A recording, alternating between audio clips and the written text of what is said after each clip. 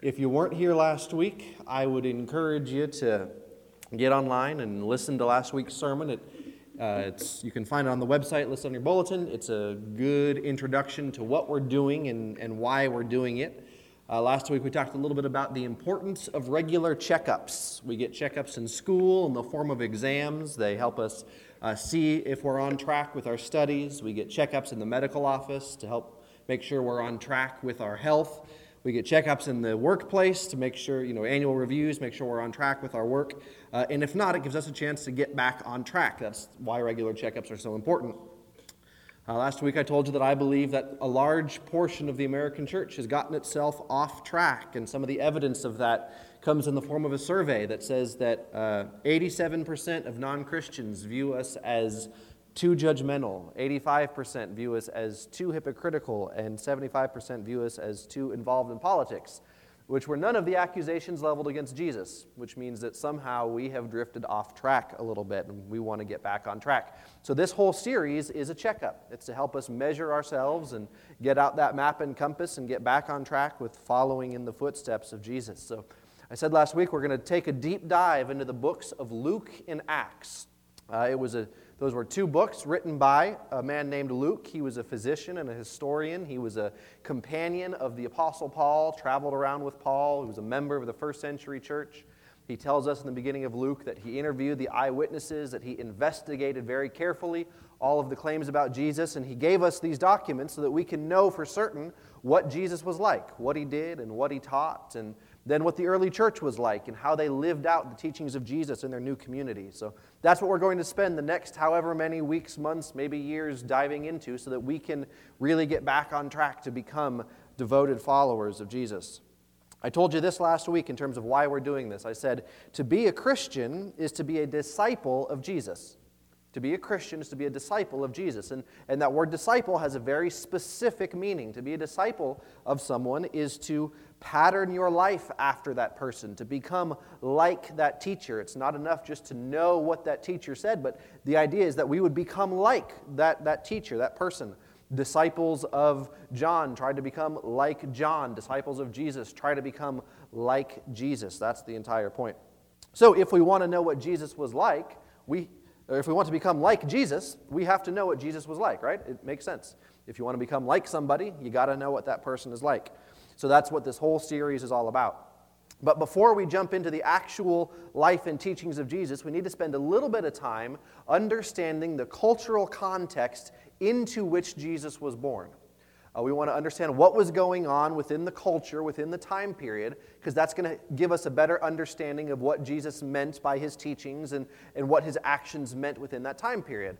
Just like if we want to understand what George Washington or Thomas Jefferson was like and what their words and actions meant, it helps us to understand what was going on in the culture at that time. What were the relationships between the colonial states and England at the time? What was the culture? And that will help us understand George Washington or Thomas Jefferson or any other historical figure.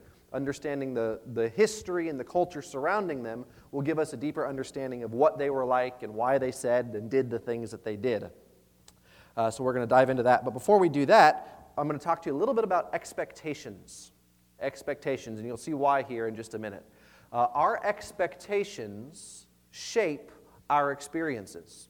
Maybe you've experienced that in one way or another. Somebody's told you about a movie that they really liked, and so they really hype up the movie to you. And so you go and you see this movie with the expectation that it's just going to be the greatest movie you've ever seen in your life because somebody gave you these expectations. And you go and you see it, and maybe it's not the worst movie in the world, but it doesn't live up to your expectations, and so your expectation shaped your experience of that movie. Or maybe you've experienced it at a restaurant. Somebody says, you've got to try this restaurant, it's fantastic. And so in your mind, you're just expecting that you're going to go and it's just going to be the best food you've ever had in your whole life. And you go, and it's not bad, but it doesn't live up to your expectations. When I was first married, Gabrielle and I, we'd been married for about a year. When we first got married, I was still a student. We didn't have a whole lot of money, so we didn't take much of a honeymoon. We just drove down to a little place in Arkansas from Missouri. So after we'd been married for a year and I had graduated school, we thought, well, it's time to take more of a proper vacation. So we started looking online. We wanted to go to the beach. And so we thought, well, let's try, South Florida, see what that's like. And we found this hotel online, and the pictures were just beautiful, right on the beach. The pictures just made this hotel just look wonderful and beautiful, and we couldn't believe the price. I mean, the price was just fantastic, and the pictures made it look just wonderful. You can probably see where this is going. So we're really excited about this first vacation that we're going to take. It's our first anniversary. We've been married for a year. We're finally going to get to go to the beach together. So then we fly to Miami, and we take a cab to the hotel, and we show up, and we're like, well, this isn't what we saw in the pictures.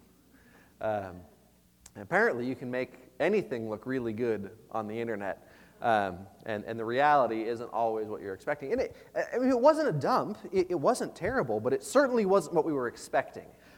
If we had gone with mediocre expectations or realistic expectations, we probably would have had a great time. But because we were expecting like this luxury resort for dirt cheap, we were pretty disappointed. So our expectations shaped our experience.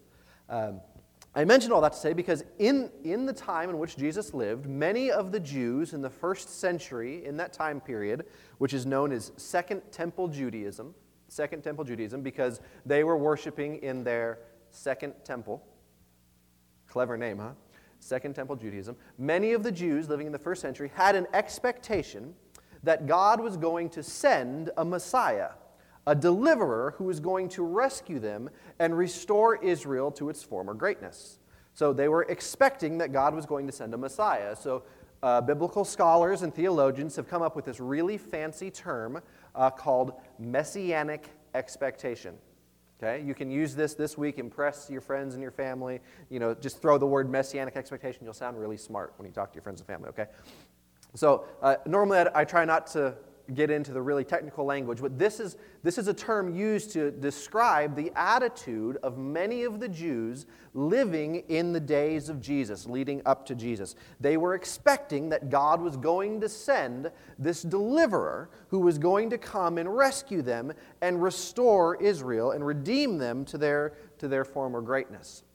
Now, to understand how they got to this point, we need to back way up in history. So I'm kind of a history nerd. I'm really excited about this. We're going to talk about some folks and some figures that you may not talk about very often. If you're a history nerd, you're really going to love this. If you're not, bear with me. I'll draw it to a point at the end. We're going to get into some pretty specific history stuff that goes way back, which I love this kind of stuff, so I'm really excited. If you're not a history buff, just hang in there, okay? So we're going to go way back to the days of King David. King David in Israel, within Israel's history, the rule of King David is sort of viewed as the golden era of Israel's history. Finally, they were in the land that God had promised under King David's rule. They were experiencing victory and prosperity and freedom in a way that they hadn't in a really, really long time. Moses led them out of Egypt and through the wilderness, and they finally entered the land that God promised, but it took them a long period of time to finally get settled in there. And then King David comes along, and he finally subdues the enemies that have been giving them trouble for generations. And so they're experiencing this peace and this prosperity and this victory and this, it's sort of like the apex of their civilization under King David and his son Solomon. It's just Israel in its glory days, the golden age of Israel under King David. And that God made a promise to David when he was king. And we read this promise in 2 Samuel chapter 11, or 2 Samuel chapter 7, verses 11 through 16. I'll put it up on the screen here. This is the promise that God gave to David through the prophet Nathan. So Nathan says to David, this is the word of the Lord declares to you that the Lord himself will establish a house for you. When your days are over and you rest with your ancestors, I will raise up your offspring to succeed you, your own flesh and blood, and I will establish his kingdom. He is the one who will build a house for my name, and I will establish the throne of his kingdom forever. I will be his father, and he will be my son. When he does wrong, I will punish him with a rod wielded by men, with floggings inflicted by human hands. But my love will never be taken away from him, as I took it away from Saul, whom I removed from before you. Your house and your kingdom will endure forever before me, and your throne will be established forever. So we have this promise to David through the prophet Nathan that the house in the line of David is going to be established forever. And so in the minds of the Israelites, they have this idea that there's going to be a Davidic king who's going to rule over them for all of time. This is sort of what they believed God's purpose for their people was, that God was going to establish through David and through his family a line of rulers, and that this golden age would sort of continue forever, that they would continue to be in this situation forever. And so we see when David dies that God indeed raises up his son Solomon. And Solomon then is the one who gets to build the temple to the Lord. David wanted to build a temple for God, but God said because he was involved in so much violence that it would have to wait. And Solomon inherited an era of peace, and because he inherited an era of peace, God allowed him to build this glorious, magnificent temple. Before that, they had been worshiping God in a portable tabernacle, one that could come down and get moved and be built back up. Now they've built a permanent dwelling place. So you can see now this is the apex. Finally, they're in the place that they want to be, the place that God had promised them, and now they have a fixed temple. This is really the height of their civilization, their golden age. They've got peace and prosperity even more now under Solomon than they did under David. Things are looking really good. But following the death of Solomon, things sort of went downhill. If you've read through the story of the Old Testament, you kind of know that the kings after Solomon kind of got progressively worse. The kingdom split into Israel on the north, Judah on the south, and the kings of each just sort of got progressively worse and worse. There were a couple of kings in there who tried to turn things around, tried to make things right, and made some progress, but then the kings after them just sort of ruined it for everybody. And the way that the kings went is the way that the people went. As the kings went corrupt, we saw that the people went corrupt, and they started to disobey God, and they started to forsake the commandments, and they started to become farther and farther away from what God had called them to be and what God had commanded them to do. And so God followed through with what he had promised would happen if people disobeyed him continually and didn't come back and didn't repent. God said that they would be taken over by a foreign land, and so that's exactly what happened. In the year 587 BC, the Babylonians, who were one of the foreign powers at the time, one of the great empires of the day, came in and they conquered the land of Judea. The Babylonians came in and they conquered it. They carried away, they deported many of the Jews who were living in Judea at the time, and they destroyed the temple. 587 BC, they destroyed the temple. They carried away God's people over to Babylon. That's the way that the Babylonians did their empire. What they would do is they would conquer a land, and then they would take the people who were living there, and they would transport them, put them in another land, and they would take people from another area they conquered and put them in this land. And by doing that, it would kept everybody kind of confused, and it kept them under their rule, kept them subjected to their rule because they couldn't really rebel because they were in a different land. So that was the way the Babylonians worked. For the Jews, this was ultimate judgment and ultimate defeat. There could be nothing more embarrassing, nothing more devastating for Jews living in this time than to lose the land that God had promised them and to lose the temple they had built. This was just, there couldn't be anything more embarrassing, anything more devastating, anything more saddening than losing the land that you had worked so hard for, that God had promised you, losing all of the prosperity of that land, and watching your temple get destroyed. And so as they're carried away, some of them are able to hold on to this hope that perhaps God is going to be true to his word, and that after a period of judgment, God will restore them to the kingdom that they once had. They held on to this hope. And they had prophets telling them, listen, this is going to be temporary.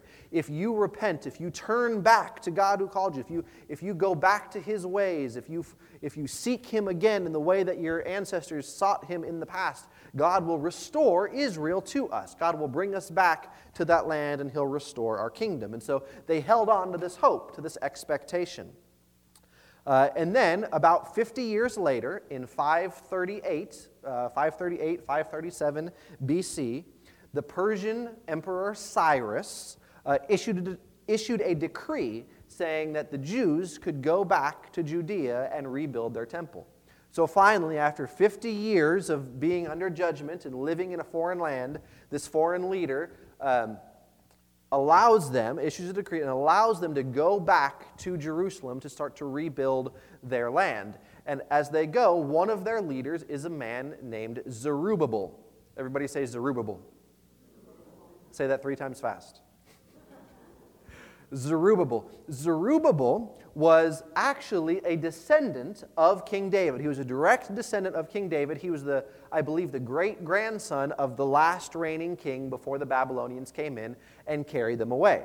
And Zerubbabel is one of the leaders. He becomes the governor. He helps lead the project to rebuild the temple. So this is the beginning of what we call Second Temple Judaism. Under the leadership of Zerubbabel and some other leaders. But they start to look at Zerubbabel and they say, oh, well, Zerubbabel, he's a descendant of David. And he's leading us in this process. Maybe Zerubbabel is going to be the one that we've expected to come and restore our kingdom to us. As a matter of fact, we see that in the book of Haggai. Haggai chapter 2. When's the last time you've been in the book of Haggai? Yeah, see, we get to talk about some fun stuff we don't normally get to talk about.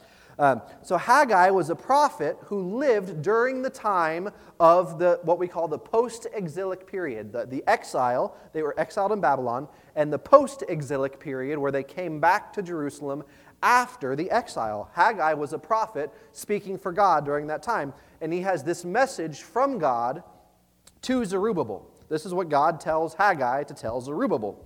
He says, "Tell Zerubbabel, the governor of Judah, that I am going to shake the heavens and the earth. I will overturn royal thrones and shatter the power of foreign kingdoms.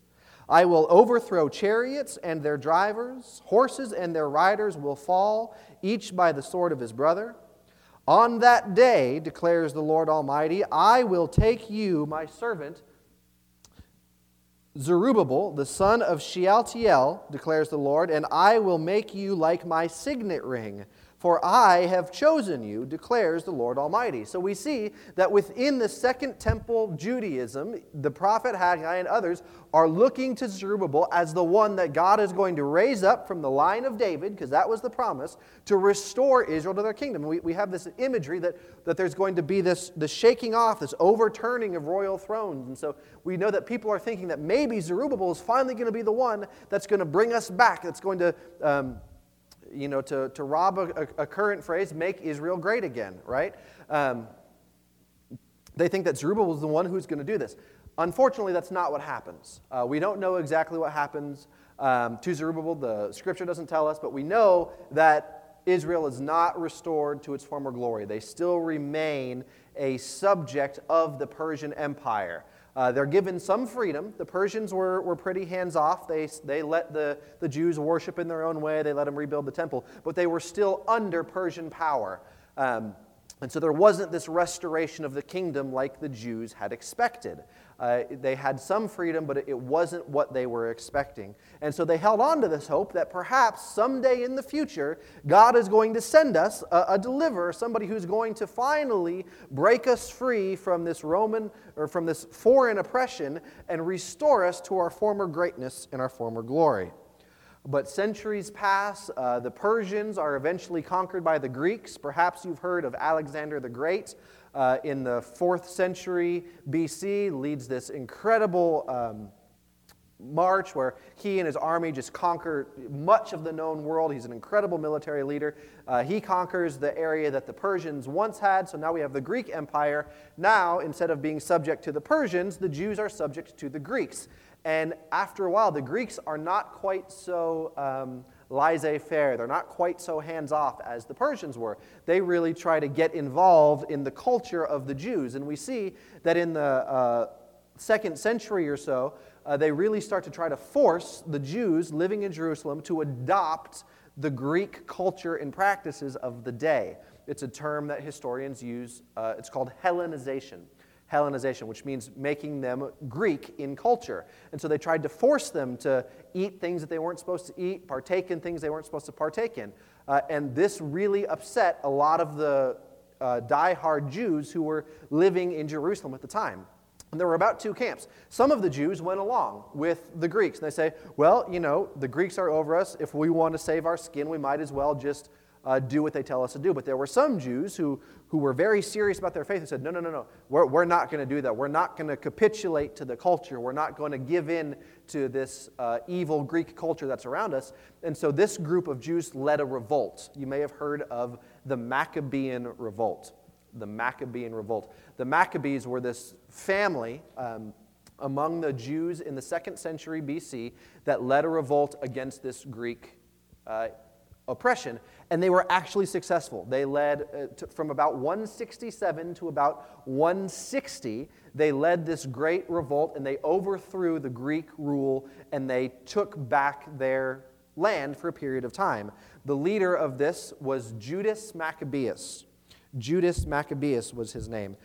This revolt actually is the festival of Hanukkah, the Jewish festival of Hanukkah, commemorates the fact that they took back the temple and they took back their land for a period of time. So they had this festival, Hanukkah. That's still what's celebrated today, that the Maccabees finally retook the land. And so some of them, they looked at this like, oh, perhaps this is what God had promised. Perhaps God now has finally sent the deliverer. There was a small problem. Judas Maccabeus and the family, the Hasmonean family that he was a part of, weren't from the line of David. And after a period of time, it became apparent that this Hasmonean dynasty was not quite as righteous as they thought. They became corrupt as well. And then about 100 years later, in 63 AD, the Romans came in and overthrew the Hasmoneans, the Jews who were now in control. And so once again, the Jews found themselves under Roman oppression. Once again, they found themselves hoping and expecting that God would send some sort of deliverer. They were disappointed with Judah. That expectation didn't work out. And so once again, we see that they're starting to hope and starting to expect that God is going to send a deliverer who's going to break them free from this oppression.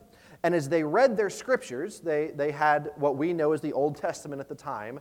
As they read their scriptures, they could see proof to them in different scriptures that God had promised us. They would see things that they saw as prophecy, saying that God was finally that God would send somebody, and they hung on to these scriptures, to these prophecies, to give them hope and expectation. One of the passages of scripture they used was Psalm chapter 2. I'll read it to you. Just listen, and you can sort of see as you listen why they read this in this way and why they would have believed that this psalm pointed toward a future deliverer. Psalm chapter 2, why do the nations conspire and the peoples plot in vain? The kings of the earth rise up and the rulers band together against the Lord and His anointed. His anointed. In Hebrew, anointed is Messiah, which is translated Messiah, right? So we see messianic expectation that God would, that's what Messiah means, the anointed one. And there were three groups of people who were anointed in the Old Testament. There were prophets, priests, and kings, anointed by God for a special purpose. So they were waiting for somebody who is the Lord's anointed, saying, let us break their chains and throw off their shackles. So as they're reading this in Psalm 2, you can sort of understand why they believe that this is pointing to the fact that God's going to send somebody who's going to break off the chains and throw off the shackles of foreign oppression, right? As they read the Psalms, this is the kind of thing that they're seeing that's feeding this messianic expectation. The one enthroned in heaven laughs. The Lord scoffs at them. He rebukes them in His anger and terrifies them in His wrath, saying, I have installed my king on Zion, my holy mountain. My king. Zion is a reference to Jerusalem, to the land of the Jews, my holy mountain. I will proclaim the Lord's decree. He said to me, you are my son. Today I have become your father. Ask me, and I will make the nations your inheritance, the ends of the earth your possession. You will break them with a rod of iron. You will dash them to pieces like pottery. Therefore, you kings, be wise. Be warned, you rulers of the earth. Serve the Lord with fear. Celebrate His rule with trembling. Kiss the Son, or He will be angry, and your way will lead to your destruction, for His wrath can flare up in a moment. Blessed are all who take refuge in Him. So you can sort of see how they would read passages of Scripture like this, and they would see that God, at some point in the future, is going to promise an anointed one, a deliverer who's going to break them free from oppression. You can understand why they would have this idea as they read passages of Scripture like this, right? Here's another one. This is from Isaiah chapter 11. It says, "A shoot will come from the stump of Jesse." Well, Jesse was David's father, right? So from the stump of Jesse, that means from the line of David. So there's a shoot that's going to come up from the stump of Jesse. From his roots, a branch will bear fruit.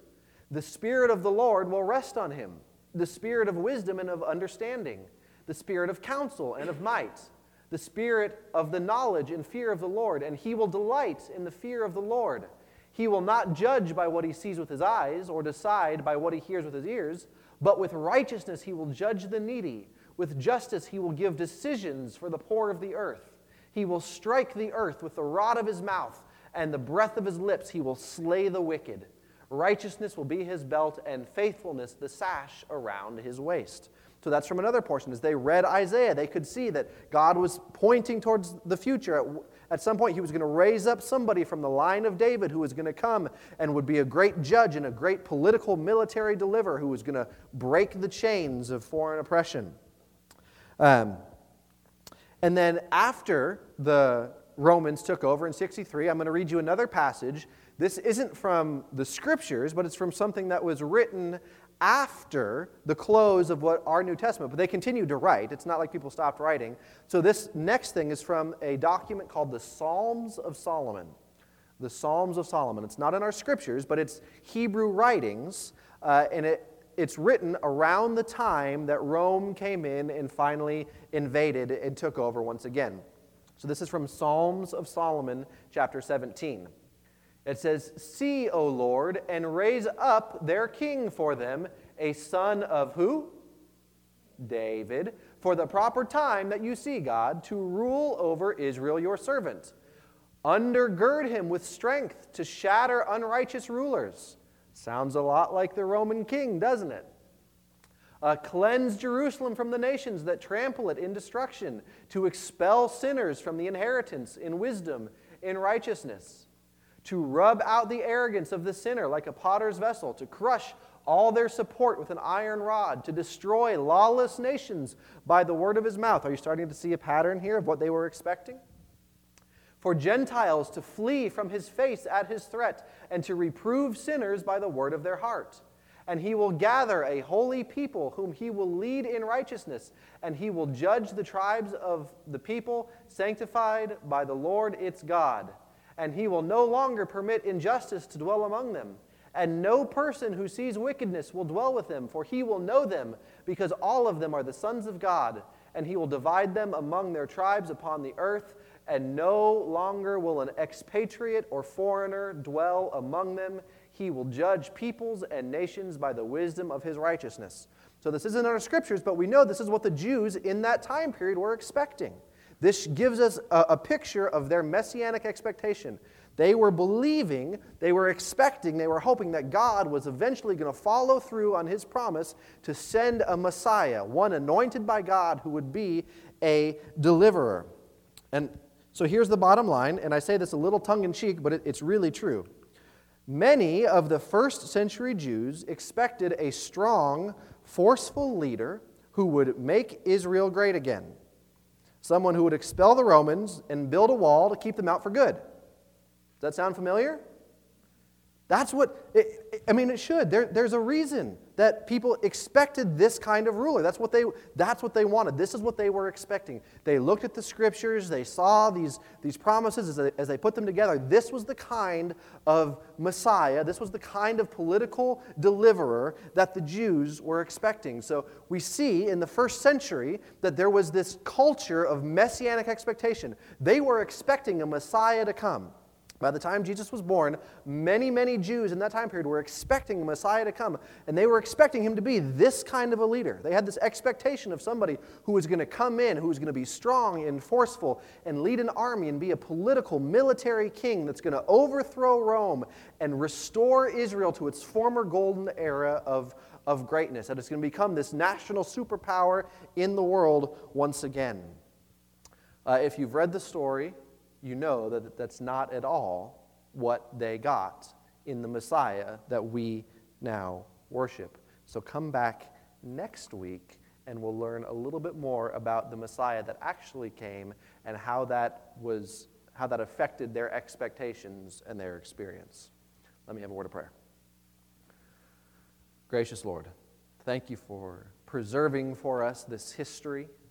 Help us to understand the culture into which Jesus was born. Help us to understand why, Father, you sent the Messiah that you did. Father, help us to become faithful followers of this Jesus. Father, if we have expectations that aren't correct, help us to change them and to shape them so that we can become the kind of followers that you have chosen for us to be, that we can honor you with our words and our lifestyle, that we can become a beacon of light and love and hope, that we can become pictures of Jesus to a world in need. I thank you for these things in Jesus' strong name. Everybody said? Amen. I know it's a cliffhanger, but I want you to come back next week.